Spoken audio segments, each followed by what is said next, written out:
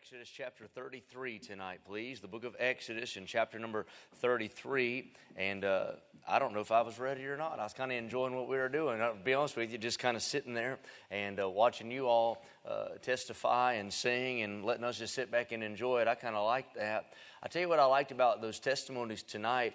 I like it when anybody testifies when God's in it. But I like it when some of you testified who've been saved for a while.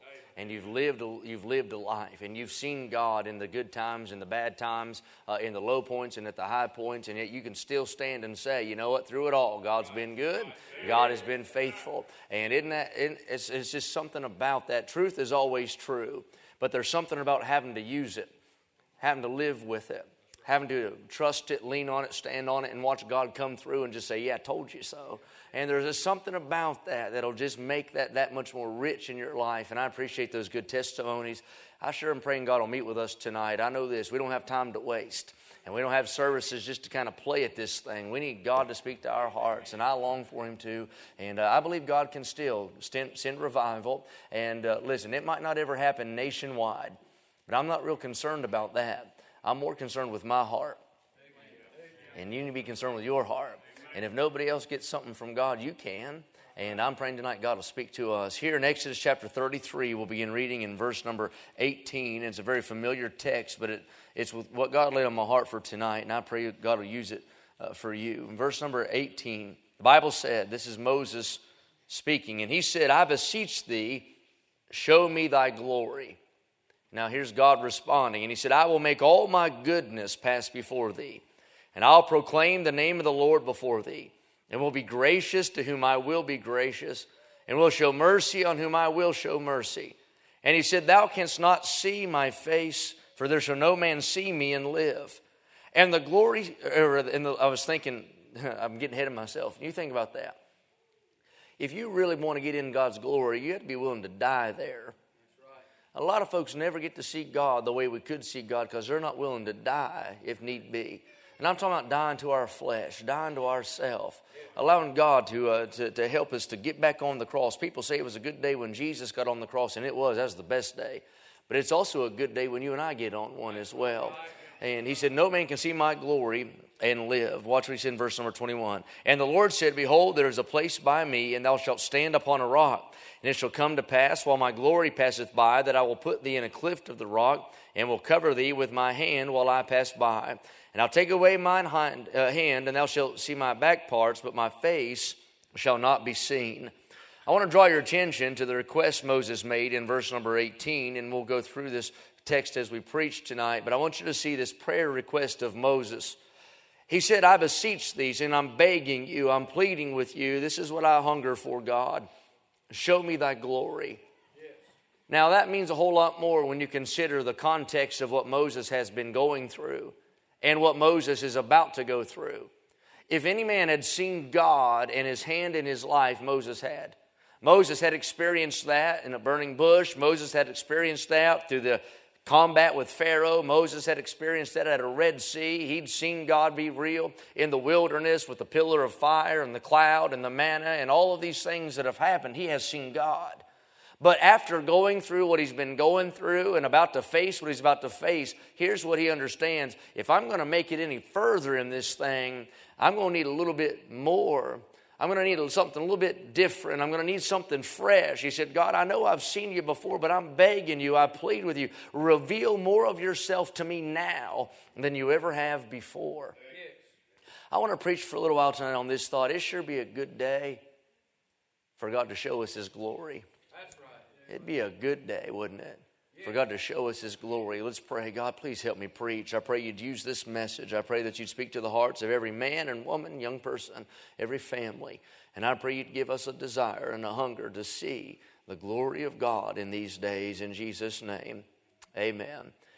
I believe with all my heart that if we could just get a glimpse of the glory of God in our services, it would totally revolutionize our churches by the time we met again next Sunday. Not only would it revolutionize our churches, I think it could absolutely turn our country upside down if God's people got a good glimpse of the glory of God. I think our preaching would be affected. Our prayer life would be affected. Our witnessing would be affected. Our attitude would be affected. Our singing would be effective.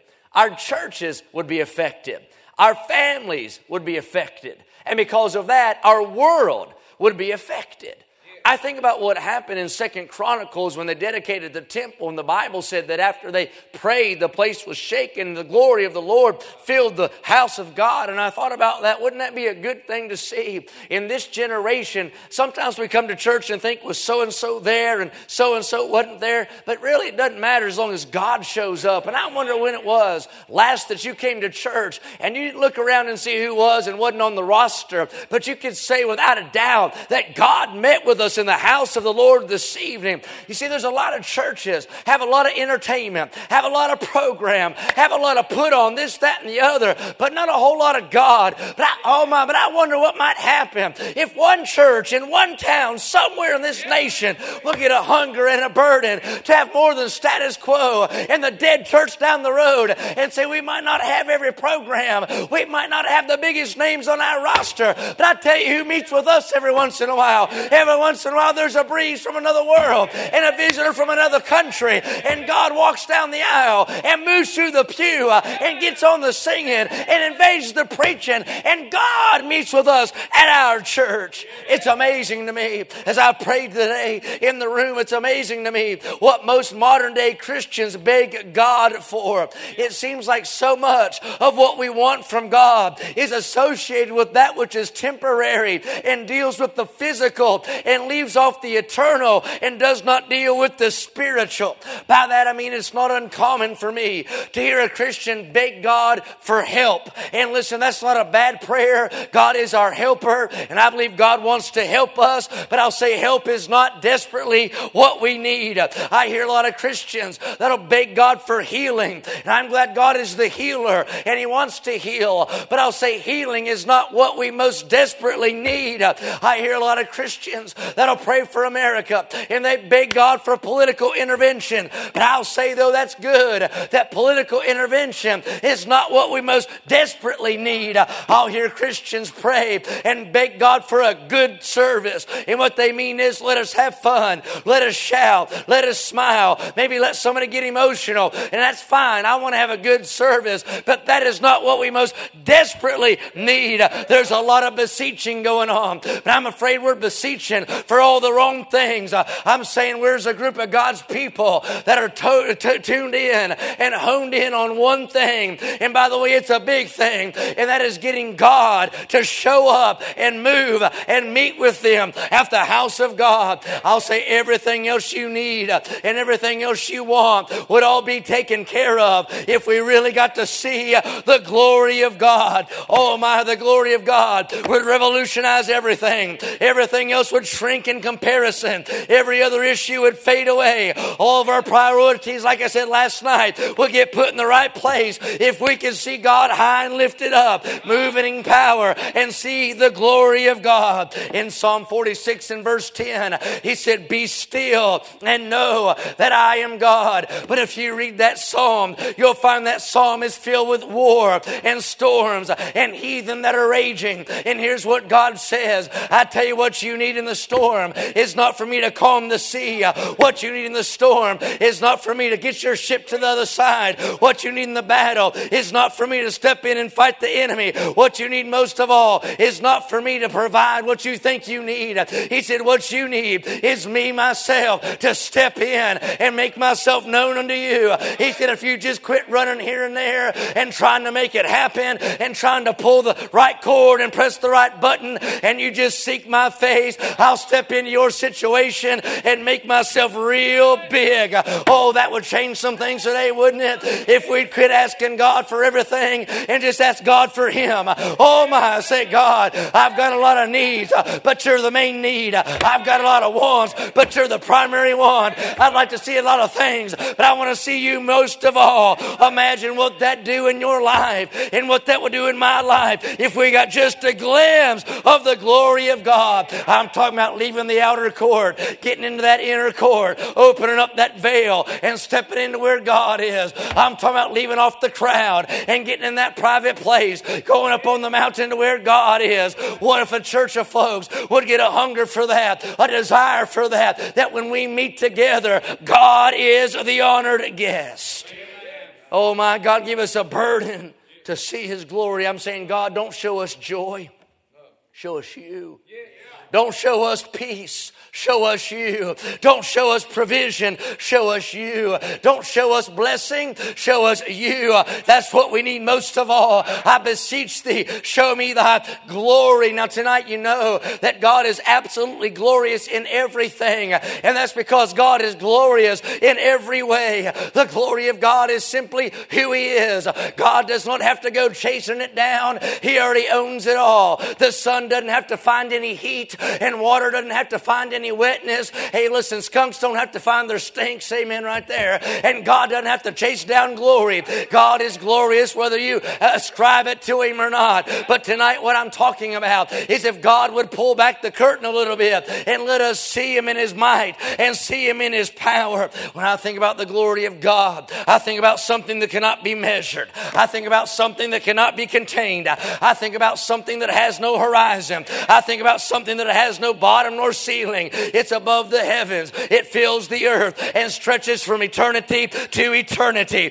God's name is glorious. God's praise is glorious. God's power is glorious. God's work is glorious. God's heaven is glorious. God's appearing is glorious. God's voice is glorious. And that's because He is glory and the King of glory. Our God didn't become glorious overnight. He's always been that way. But could you imagine if God would let us get just a little glimpse of that glory? Isaiah 45 says, I am the Lord, and there is none else. There is no God beside me. I girded thee, though thou hast not known me, that they may know from the rising of the sun and from the west that there is none beside me. I am the Lord, and there is none else. Psalm 24:10, who is the King of glory? The Lord of hosts. He is the King of glory. When you imagine who our God is and consider how glorious He is, doesn't it seem kind of small to just stop at asking God for peace and just asking God for power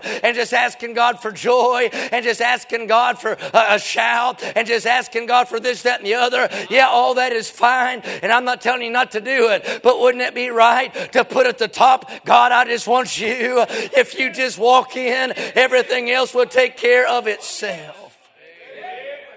Moses is an amazing man. In every sense of the word, he's amazing. The way God preserved him as a baby floating down the river, that was amazing.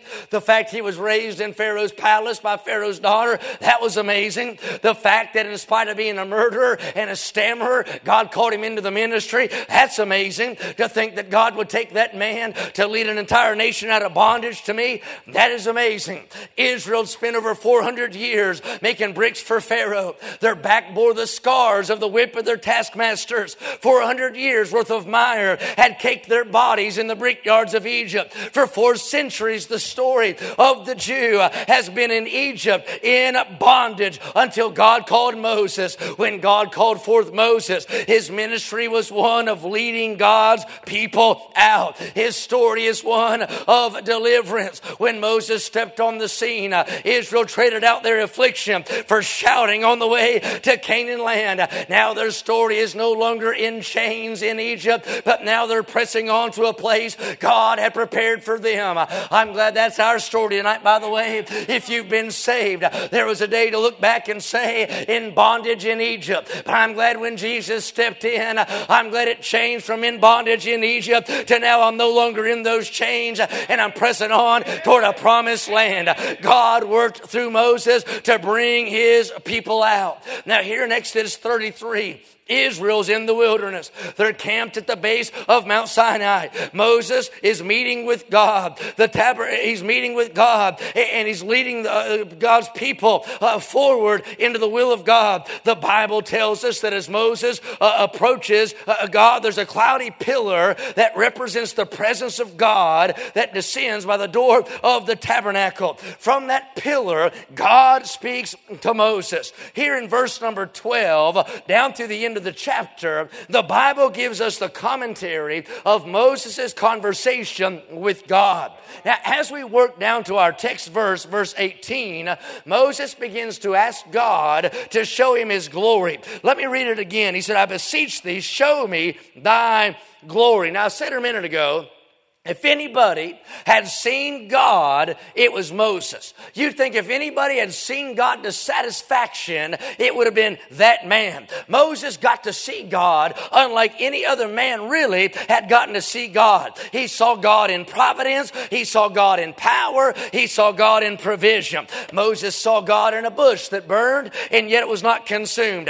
He saw God in the miracles performed in Pharaoh's Egypt. He saw God when God parted the Red Sea with his unseen hand. He'd seen God in a pillar of fire, and he'd seen God in a pillar of cloud. But I like it, Moses still hungered for more. And here he is at a pivotal point in his life, speaking to God as a friend to a friend. And he says, God, I tell you what I desire. I tell you what I long for. Here's what's on my heart. Show me your glory. Now you think about that request. What an audacious thing it is for man to ask God to reveal his glory. Now you think about that. We understand that God has called out the church to give him glory. And God has given the Christian new life to give him glory. And God gave us the creation which gives him glory. When the angels sing, they give him glory. But here Moses is not asking to give God glory. He's asking God to reveal his glory to him. He's not talking about ascribed glory.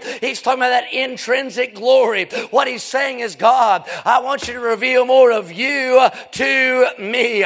He said, show me thy glory. Now I thought about this. Moses is living for God. Now think about it. Moses is living for God. But the circumstances in this text are not ideal. What do you mean? Moses is living for God, but he's not living for God in perfect conditions. I want you to imagine the physical toll that fight with Pharaoh and then wandering in the wilderness would have had on Moses. I reckon he's probably tired. Moses has been through a battle with Pharaoh. He's gone through the emotional stress of leaving his home, going to a place he's never been. He has the weight and the pressure of a nation in need of deliverance on his shoulders. All of those years of crying and affliction and bondage have been laid on the success or the failure of this man of God. He is standing there at the brink of the Red Sea, and maybe his flesh thought, I sure hope God will show up and make a way. He knows what it is to have the pressure of securing food for those people and securing their lives as they travel. The well-being of his nation has fallen upon this man. What I'm saying is at this point, Moses has faced pressure physically from walking and mentally from wandering and spiritually from warring against Egypt and Amalek in his own flesh. But more than all that, he's dealing with people. And those people every day, as he tries to lead them toward the will of God, they begin to murmur and they begin to question and they begin to worry, and there's family problems and sickness, no doubt, and burdens he has to bear. They'd been in Egypt a long time, and it wasn't easy to get Egypt out of them. They prayed for deliverance, and God had delivered them, but Egypt was still living a little bit in their heart. And though they're making their way toward the land of Canaan, they were looking back to the old land of captivity. And in fact, if you look back to chapter 32, you know that text all too well. Moses has been meeting with God, and while Moses is out there meeting with God, all of a sudden the people turn on their man of God, and they say, we don't know what's happened to that man Moses. He's delayed in coming back. Isn't that amazing? He stood for him all those days, and now a little delay, and they turn their back on their man of God, and they go to Aaron, that little hireling compromise, and they go to Aaron, and they say, Aaron, we don't know where Moses went. We need you to make us some gods. And so Aaron takes their earrings and their bracelets and melts that gold, and he makes a calf, and they begin to worship that calf as though that's the Lord that brought them out of Egypt. That wasn't the Lord's. That's just a pile of metal right there. That's not God. I don't care if you say it's God. You can act and play like it's God, but that is not God. They begin to beat their drums. They take off all their clothes. They have a big praise and worship service there at the base of the mountain. All the while Moses has been praying. He's been meeting with God. He's been interceding and leading on their behalf. And then Moses comes off the mountain. He can hear the sound. Joshua thinks it's a war going on down there. Moses said, no, that's the people. They're involved in one of the ecumenical worship services down there. And can you imagine the heartache and the heartbreak on that man of God, Moses, as he sees those people that he loved and that he labored turn their back, not just on him, but on the Lord. And the Bible said that was sin in the highest degree. I thought about this. Moses had put his life on the line to set him free. He'd put his own neck on the chopping block to make sure they weren't wrapped in chains. He had left his home to lead them into the will of God. Now he's been meeting with God on their behalf, and they've turned back to the devil. And here's why I say all that. I'll apply it in just a minute. I believe all of that goes together. And now Moses is weary, and Moses is worn, and he feels the pressure, and he feels the stress, and he might even be angry and a little bit discouraged. And all of that goes into that prayer as he looks at his life, and his emotions are causing all that turmoil within, and his anger rises up, and the disappointment's there. He thought, God, this is hard, and this is not easy, and I'm a little bit discouraged, and those people have let me down, and I know there's more work to do, and there's greater things to see, but I can't make it on what I've gotten before. I can't go on what you did yesterday. I tell you what I need if I'm going to go up and lead them with me. I'm going to need to see you in a way I have never seen you before. He said, I need more of you now than I've ever needed. I need something deeper than I've ever had. I need something more real than I've ever experienced. Bigger than a burning bush, bigger than a parted sea, different than a cloud or a fire. I don't just need manna. I need you in my life, God. If I'm going to press on through the heartache, if I'm going to press on through discouragement, if I'm going to fight on through the letdown, if I'm going to go another mile for you, I need something more than surface. I need something more than emotion. I need something more than temporal. I need something real big. And God, I need you. I need to see you. I need to hear you. I need to feel you. I need to know you. I pray, God, you let me see your glory. I'm worn out. I'm weary and I'm worried. And God, I beseech you to show me your glory. I thought, oh my, you know what he needed? He needed God. You said if anybody had God, he had God. Yeah, but he didn't have God the way he wanted God. I like that. He had a stomach for God that couldn't be satisfied. He said, I still got an appetite for more. God, help his people in this day to not get satisfied with what we've seen and not be content with what we've had and not get lazy because of how God has moved, and to get a hunger inside of us that God might show up and show off and show out and let us see his glory. There's a lot of worn out people, a lot of wearied people, a lot of worried people, a lot of warring people. And if you don't get something big from God, something rich and real from God, you might not go another mile. But I'm glad to tell you, God is still real, and God is still alive, and God is still powerful, and God is still good, and God is still meeting with his people. He's just looking for somebody that would clear off a spot, remove everything else from the agenda, and say, God, we want to see you, God. Oh my. If I can just bear my heart with you for a minute, how long to see that? I believe it's more than just something we can afford to dabble in or sprinkle every once in a while onto what we're doing. I believe it's essential. We are living in days a lot like Moses did.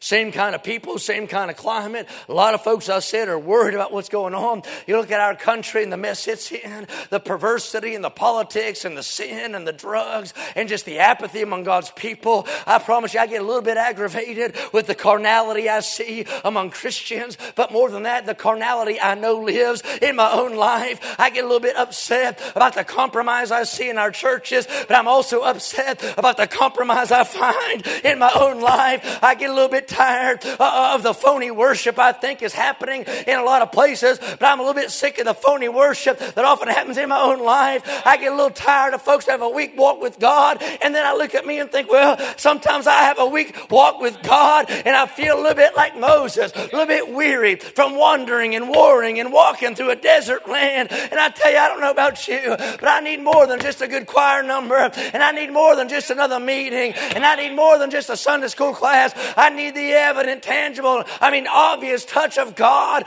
on what we're doing. I need God to show me His glory. Now, I want to give you a couple things here. Number one, Moses says, show me thy glory. And then in verse number 19, God said, all right, here's where you'll find it. Look what He says. And He said, I'll make all my goodness pass before thee. Wait a minute, He didn't ask for goodness, He asked for glory. God said, yeah, but when you realize my goodness, you see my glory. He said, Moses, you just step back and I'm going to let the depths of my goodness pass by you. And almost like a reel that's playing in your mind, I'm going to let you see everything that I've done in your life. And even before you ever existed, because I've always been good. And as you sit back and just contemplate the goodness of God, you'll begin to realize the glory of God. Maybe He said, Moses, I want to take you back to a time whenever Pharaoh was butchering babies in Egypt. And there was an unseen hand of providence that kept you sovereignly safe. Amen. And kept you safe from all that judgment. And your mama took you down and put you in a basket. Moses, I want you to know something, that I was there. My hand was on that basket as you got laid in that. That's the goodness of God right there. He said, I want you to know I made that wind blow just right to make that current go down that stream. He said, that wasn't just nature. That was the man who made it all. That was me. He said, I made that stream flow just right to keep you safe going down there. He said, I kept the alligators and snakes away. He said, then I parked that basket right at the right reed so that Pharaoh's daughter would see it. And he said, Moses, that's the goodness of God in your life. He said, Moses, you could have been raised up there in the brickyards, but you got to be raised in the palace. You're eating steaks while they're eating sand out there.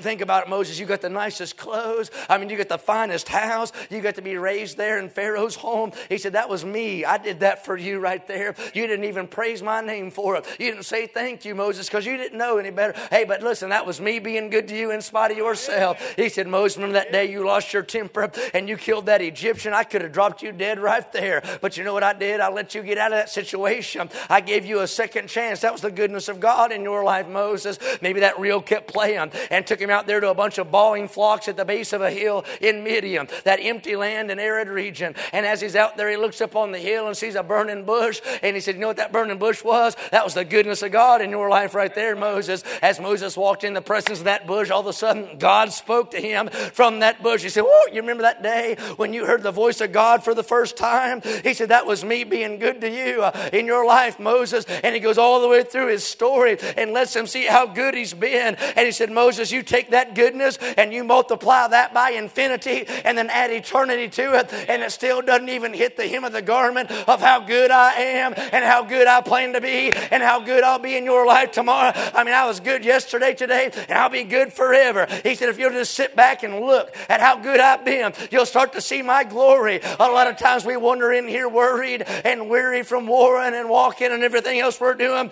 because we're so focused on our worry and so focused on the war and so focused on the walking that we miss the wonderful hand of God that's been working in our life. Every one of us tonight has food to eat and clothes to wear and a house to live in, a family that cares, a church that loves us. We live in a country where we have freedom, and that doesn't even hit the hem of the garment of how good God has been. God gave you life. God got you here saved. God gave you rest. God has been good. There's some folks here tonight, you should have been dead, but you're not. Could have been crippled, but you're not. Got a disease, and yet you're still pressing on. Had a lot of heartache, and you're still in church. Could have been going to hell, but you've been saved. You say, I wish I could see His glory. I think I just saw a little bit right there. When I think back to where I was, when God came to where I was, and He found me lost and undone, and He reached down with mercy and grace. You say, I'd like to see His glory. I've seen His glory before. As a lost 21-year-old young man, kneeling down there convicted of my sin, I saw Him as Savior, myself as a sinner, and I repented and called on His name, and He saved me and changed my life. That's the goodness of God. You say, I wish I could see His glory. Well, then open your eyes and look. Look above the hospital room. Look above the bill you can't pay. Look above the family disappointment. Look above the heartache and see the hand of God that's been real and good in your life. Oh, I want to see His glory. I can see it in every breath and every heartbeat and the health I have, the family He's given me. That's right. Amen. Warmth in the winter, flowers in spring. The laughter of summer, the changing of leaves, food on my table, and a good place to sleep, clothes on my back and shoes on my feet. Oh, I have been blessed. It says arms that'll raise, a voice that can talk, hands that can touch and legs that can walk, ears that can listen and eyes that can see. He said, I've been blessed. God's so good to me. Precious are his thoughts of you and me. No way I could count them. There's not enough time, so I'll just thank him for being so kind. God has been good, so good. I have been blessed. Number one, his glory's in his goodness. Number two, I like this. His glory's in his name. See what he says right here in verse number 19? He said, I'll make all my goodness pass before thee. And watch this. And I will proclaim. I wish I'd have preached a little softer and easier before, because I really want to preach this one. And I'm getting tired. Here's what he said. He said, I will proclaim the name of the Lord before thee. And I've met some good exegeters. Chris Simpson and Brother Gratley and people like that. Good expositors, but nobody's going to exposit God the way God does. Can you imagine this? He said, I sure would like to see your glory. He said, well, how about you enroll here in my Sunday school class? And today I'm going to teach a lesson on God. Well, who's the teacher?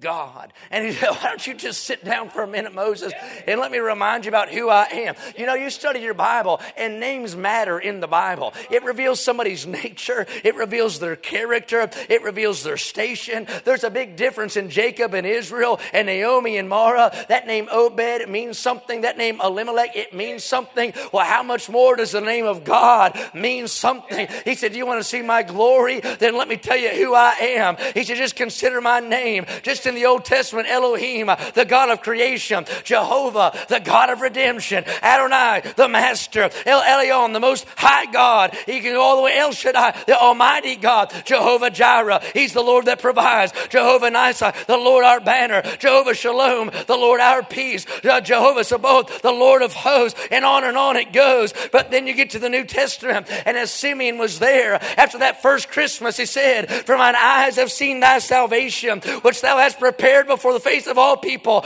a light to lighten the Gentiles and the glory of thy people Israel. Here's what he said to Moses. He said, you tell Pharaoh, I am that I am. That's who I am. You say, what does that mean? He's everything you'll ever need. Whatever you need, that's what he is. Whatever you stand in need of, that's what he becomes. He's that and so much more. He's the Almighty God, the everlasting Father. He's a wonderful counselor. He's a mighty God. He's the Prince of Peace. He's Emmanuel. He's a cornerstone. He's the Lion of the tribe of Judah. He's the lily of the valley. He's the rose of Sharon. He's the rock of ages. And the stone the builders set it not. He's the daysman and the dayspring and the day star. He is the deliverer of his people. He's the everlasting God. He's the eternal one. He's everything and all that and more. He's the God of gods, the Lord of lords, the King of kings, the potentate of potentates. He is God, and he's God alone. And he said, if you want to see my glory, you just think about my name. Who is he? He is the King. He is the Lord. He is God. He's Jehovah. That's who he is.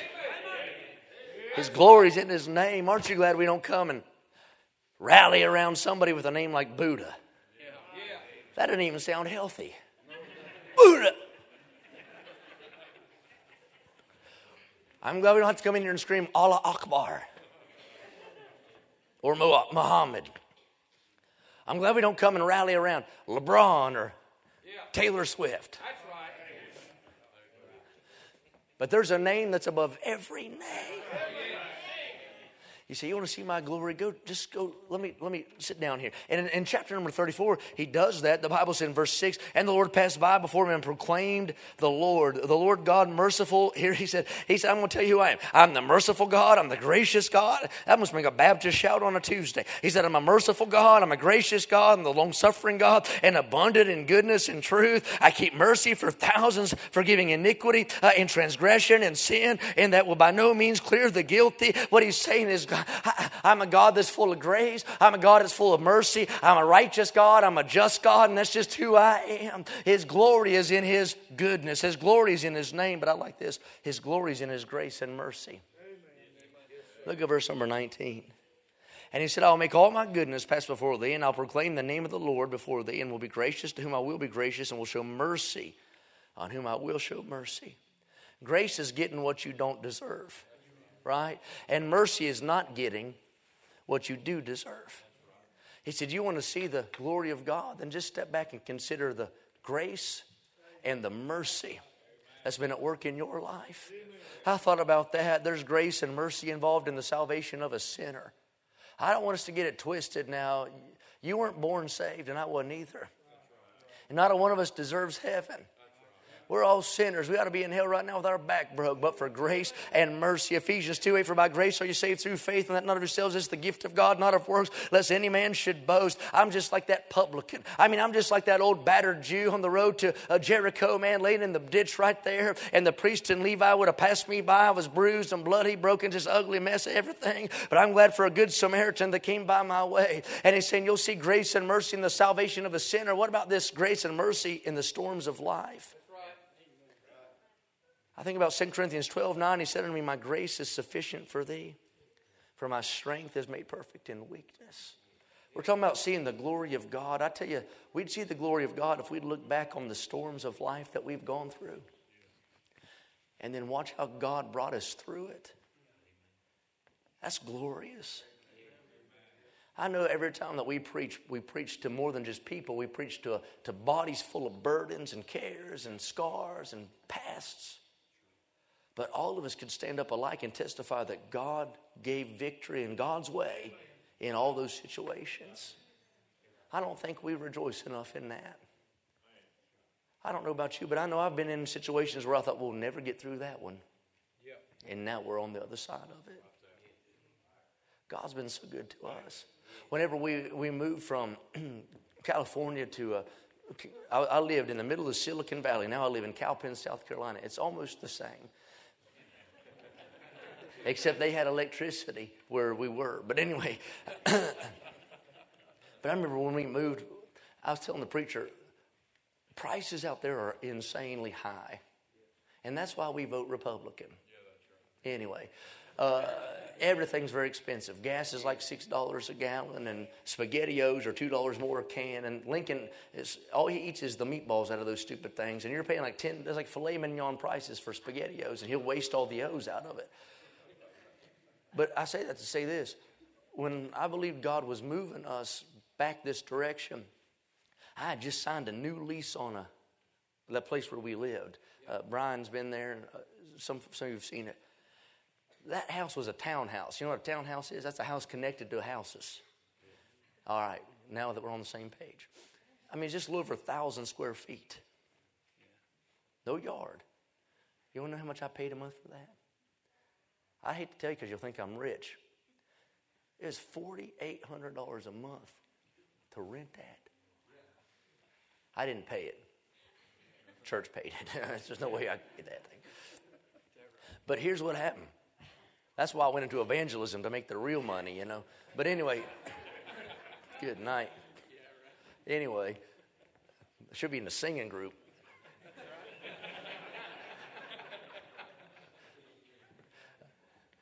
Anyway, you're messing me up, Sam. I just signed a new lease on that thing. It started in July. You know when I left, started the process to leave? Like the second week of July. You know what stinks about signing a lease on something? It's like a year contract. So I resigned my position, was going to go into full-time evangelism. And here's what I found out: when you resign a job, hey, you quit preaching. You're right. They don't pay you. They don't pay you for work you're not doing. Now listen, I had a housing allowance, and that went gone. So here's what happened. I had already made up my mind. I'd already made the public announcement. I'd already acted super spiritual about it. We're leaving, And my friend who's a realtor in the church, he said, don't worry about it. I got a woman, she's going to want that house. She's going to walk through it. I prepared a message on that verse I quoted, but seek ye first the kingdom of God. I said, y'all worry too much out here. Everybody's, y'all up in arms out here. Y'all worry too much. God always comes through. I already planned to preach it. And he took that woman to a walk through that house, and she wanted it. And I preached that sermon on worry. And how if you just trust God, bless God, you heathens, God came through. And I use that as a testimony. You know what God did for us? That's the dumbest thing to do. Don't do that. Just be quiet and enjoy it. Because God will be like, now watch this. So here's what happened. Preachers were calling me saying, Brother Cooper, we're excited. You're going to be back on this side of the country. We want to schedule for a meeting. Is everything all right? And I said, man, it couldn't have gone smoother. I said, nobody cussed me out. I mean, everything went good. Almost everything went good. I said, man, the house, we had to lease on that thing. I said, I was in my last month of pay. And I said, that thing got leased. And now I don't have to worry about that. I said, it's a blessing. Started driving Brother Simpson across the country. Man, we drove 16 hours the first day to somewhere in New Mexico, Albuquerque, and spent the night. Man, I'm on the top, went inside. I'm listening to sermons I'm listening to sermons in the car. People are calling me, and I'm testifying. Man, God took care of that need. Man, God blessed it. God did everything that we wanted him to do, and then some. Ain't God good? Y'all worry too much. You know what I mean? And then I got the car next day. We were driving to St. Louis, Missouri. My brother's riding with me in that wagon train we're going across, and I'm just rejoicing. I mean, man, my calendar's starting to fill up. I got a place to live. My wife hadn't divorced me over it. I mean, we're headed back to America from California, and I mean, it's going to be good. And all of a sudden, I didn't get a phone call from my realtor. I got a text, and it had an emoji on it. Now, for the old people, that's like a face. You don't use the words, you just use the face. And it wasn't a good emoji. It was a sad one. Yeah, like that. Show them. Show the crowd. Yeah, like you've been doing the whole day. Anyway, I'm kidding. And I was like, good night. What is? I'm driving. And so I look at that thing, and he said, here's what the realtor said. I don't know why God did this. I want to say, no. Yeah, you told me it was good. He came up to me right before I preached that last Sunday night, told me, I said, I'm about to kiss you on the mouth. He said, I was so excited. Could you imagine how big of you know how much money that is to somebody who doesn't have any money? I was excited. He said, I don't know why God did this. I want to say, this ain't going to be a good text. It was like a book. Chapter 2 was the worst one. I got down there, and he said, that woman decided to back out. Yes. He said, now, the kind of contract you signed is you signed a lease that guaranteed you would pay until that lease was up. He said, there's no out. So now I know that, not to do that again. Like there's no way to get out. Yeah. You know what I did? I did not tell anybody. I hate that. My nature is to tell everybody. I didn't tell my wife because I was, like I said, I'm just happy she's still there. And I didn't know if she was. I hadn't got to where she's at. But I was hoping she was still. I didn't tell her. I'm driving. I didn't tell my brother. I hated life, Brother Simpson, in that car. I thought, I missed God. You know, honestly, yes, sir. I have messed my life up. We had everything going. Every bill was paid. I could have had it made in the shade there. I mean, you know how it is. I mean, just everything was good. No reason to go. I mean, except God did that to me. I got to that house, and it was an Airbnb because they were finishing the Parsons where I live. And Desiree and Lincoln run out. They're so happy. And I want to die. Yeah. Oh, man. I want to cry right now. I'm telling you, I felt like a dog. She don't know that we don't have anything to pay $4,800 coming up in 2 weeks. They're running out there all excited. She's showing me stuff she's bought for a new place to live. I'm like baby. You know what I mean? Like, good night. I was like, you don't even have a college degree, honey. I mean, what are we going to do for when you got to get a job? And I laid there in bed and watched the back of her head all night because I couldn't sleep. I've been telling people, God will take care of this. Yeah. Right? That's right. He'll put food on your I just did it tonight. Somebody said, you better watch what you say publicly. God will test it privately in your life. And I've been telling people that. And I was staring at the back of her head, and she's just sleeping soundly, and I hated her. You know what I mean? That's not fair. Man, I'm getting up in the middle of the night, walking the floor, and she thinks, do you need to use the restroom? I'm like, yes, be quiet. And it's not that at all. I mean, I'm not trusting God. I'm full of flesh. You know what I'm sitting there like, why'd God do that to me? And why'd my stinking friend who's a realtor not follow through? And that stinking woman, that is a nice house. She should have rented that house. You know, everybody's wrong on this thing. And I'm sitting there like, what in the world? Nobody wanted to look at that house. It was open to go have showings, and nobody walked through it for a whole week. And I'm sitting there texting him every 5 minutes. Anybody look at it, he goes, no, just calm down. It's going to be fine. I'm like, you ruined it the first time. He said, just calm down. It's going to be fine. I'm telling you, I was scared to death. Now this sounds like too preachery to be true, but this is really what happened. The very last possible day for somebody to sign a lease on that thing, somebody went through and signed a lease on that thing. But him, being the friend that he is, got them to sign a lease on the thing for $200 more a month than I had signed for. So that all the money that I would have owed in the interim was covered under that new contract. Amen. And he said, Brother Cooper, he said, we got that thing leased out. Your money's free and clear. And actually, I owe you a check now because you paid your last month's rent. And since they took over your contract, you get your last month's rent back. Amen. And that paid for my pod to move across the country. Amen. So God got me across the country for free. Yes. And then also got that thing leased out to where it wasn't a heavy burden around our neck. Yes. You know what that was? Mercy. Yes. Grace. Yes. I hate to use personal illustrations. I don't think you ought to ever be the hero of your own sermon. But that's all I got is my story. That's right. And if you were preaching, I'd want to hear yours. And I know all of us tonight have those. Now listen, if we're going to see the glory of God, you know what Moses had to be willing to do? Leave everybody else to go to where God was. That's right. We're going to have to be willing to be a little bit different. That's right. Maybe scorned even. Amen. Questioned. Come apart. Yeah. But I promise you this, you will not regret it. Amen. If God will just blow through and these young people got to see it. It'd change their life. And by the way, it'd do something to solidify your church for years to come. That's right. If we could just see the glory of God. Maybe here tonight you're a little bit dry, a little bit empty or barren. Just sort of feels like mundane and routine. Maybe you'd come tonight and just begin the process of begging God to show himself real in your life again. I remember as a young preacher, man, every day was on high. You know that? Sadly, though, it seems like the more truth we learn, sometimes the colder we get. Maybe you just need to come tonight and ask God to stir that up inside of you. We need it in our day to see his glory. Would you bow your heads with me?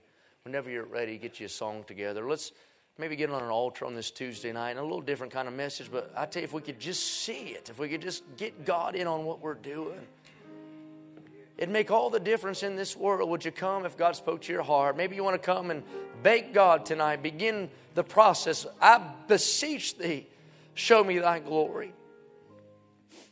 I wonder if you have any dreams or visions or things you'd like to see God do in your family, God do in your home, or God do through you in your church. Why don't you come and talk to God about that tonight? This altar is open for you to use. It's Tuesday night of revival meeting. If God's spoken to you, come. Brother Sam, you sing whenever you're ready. Altar's open.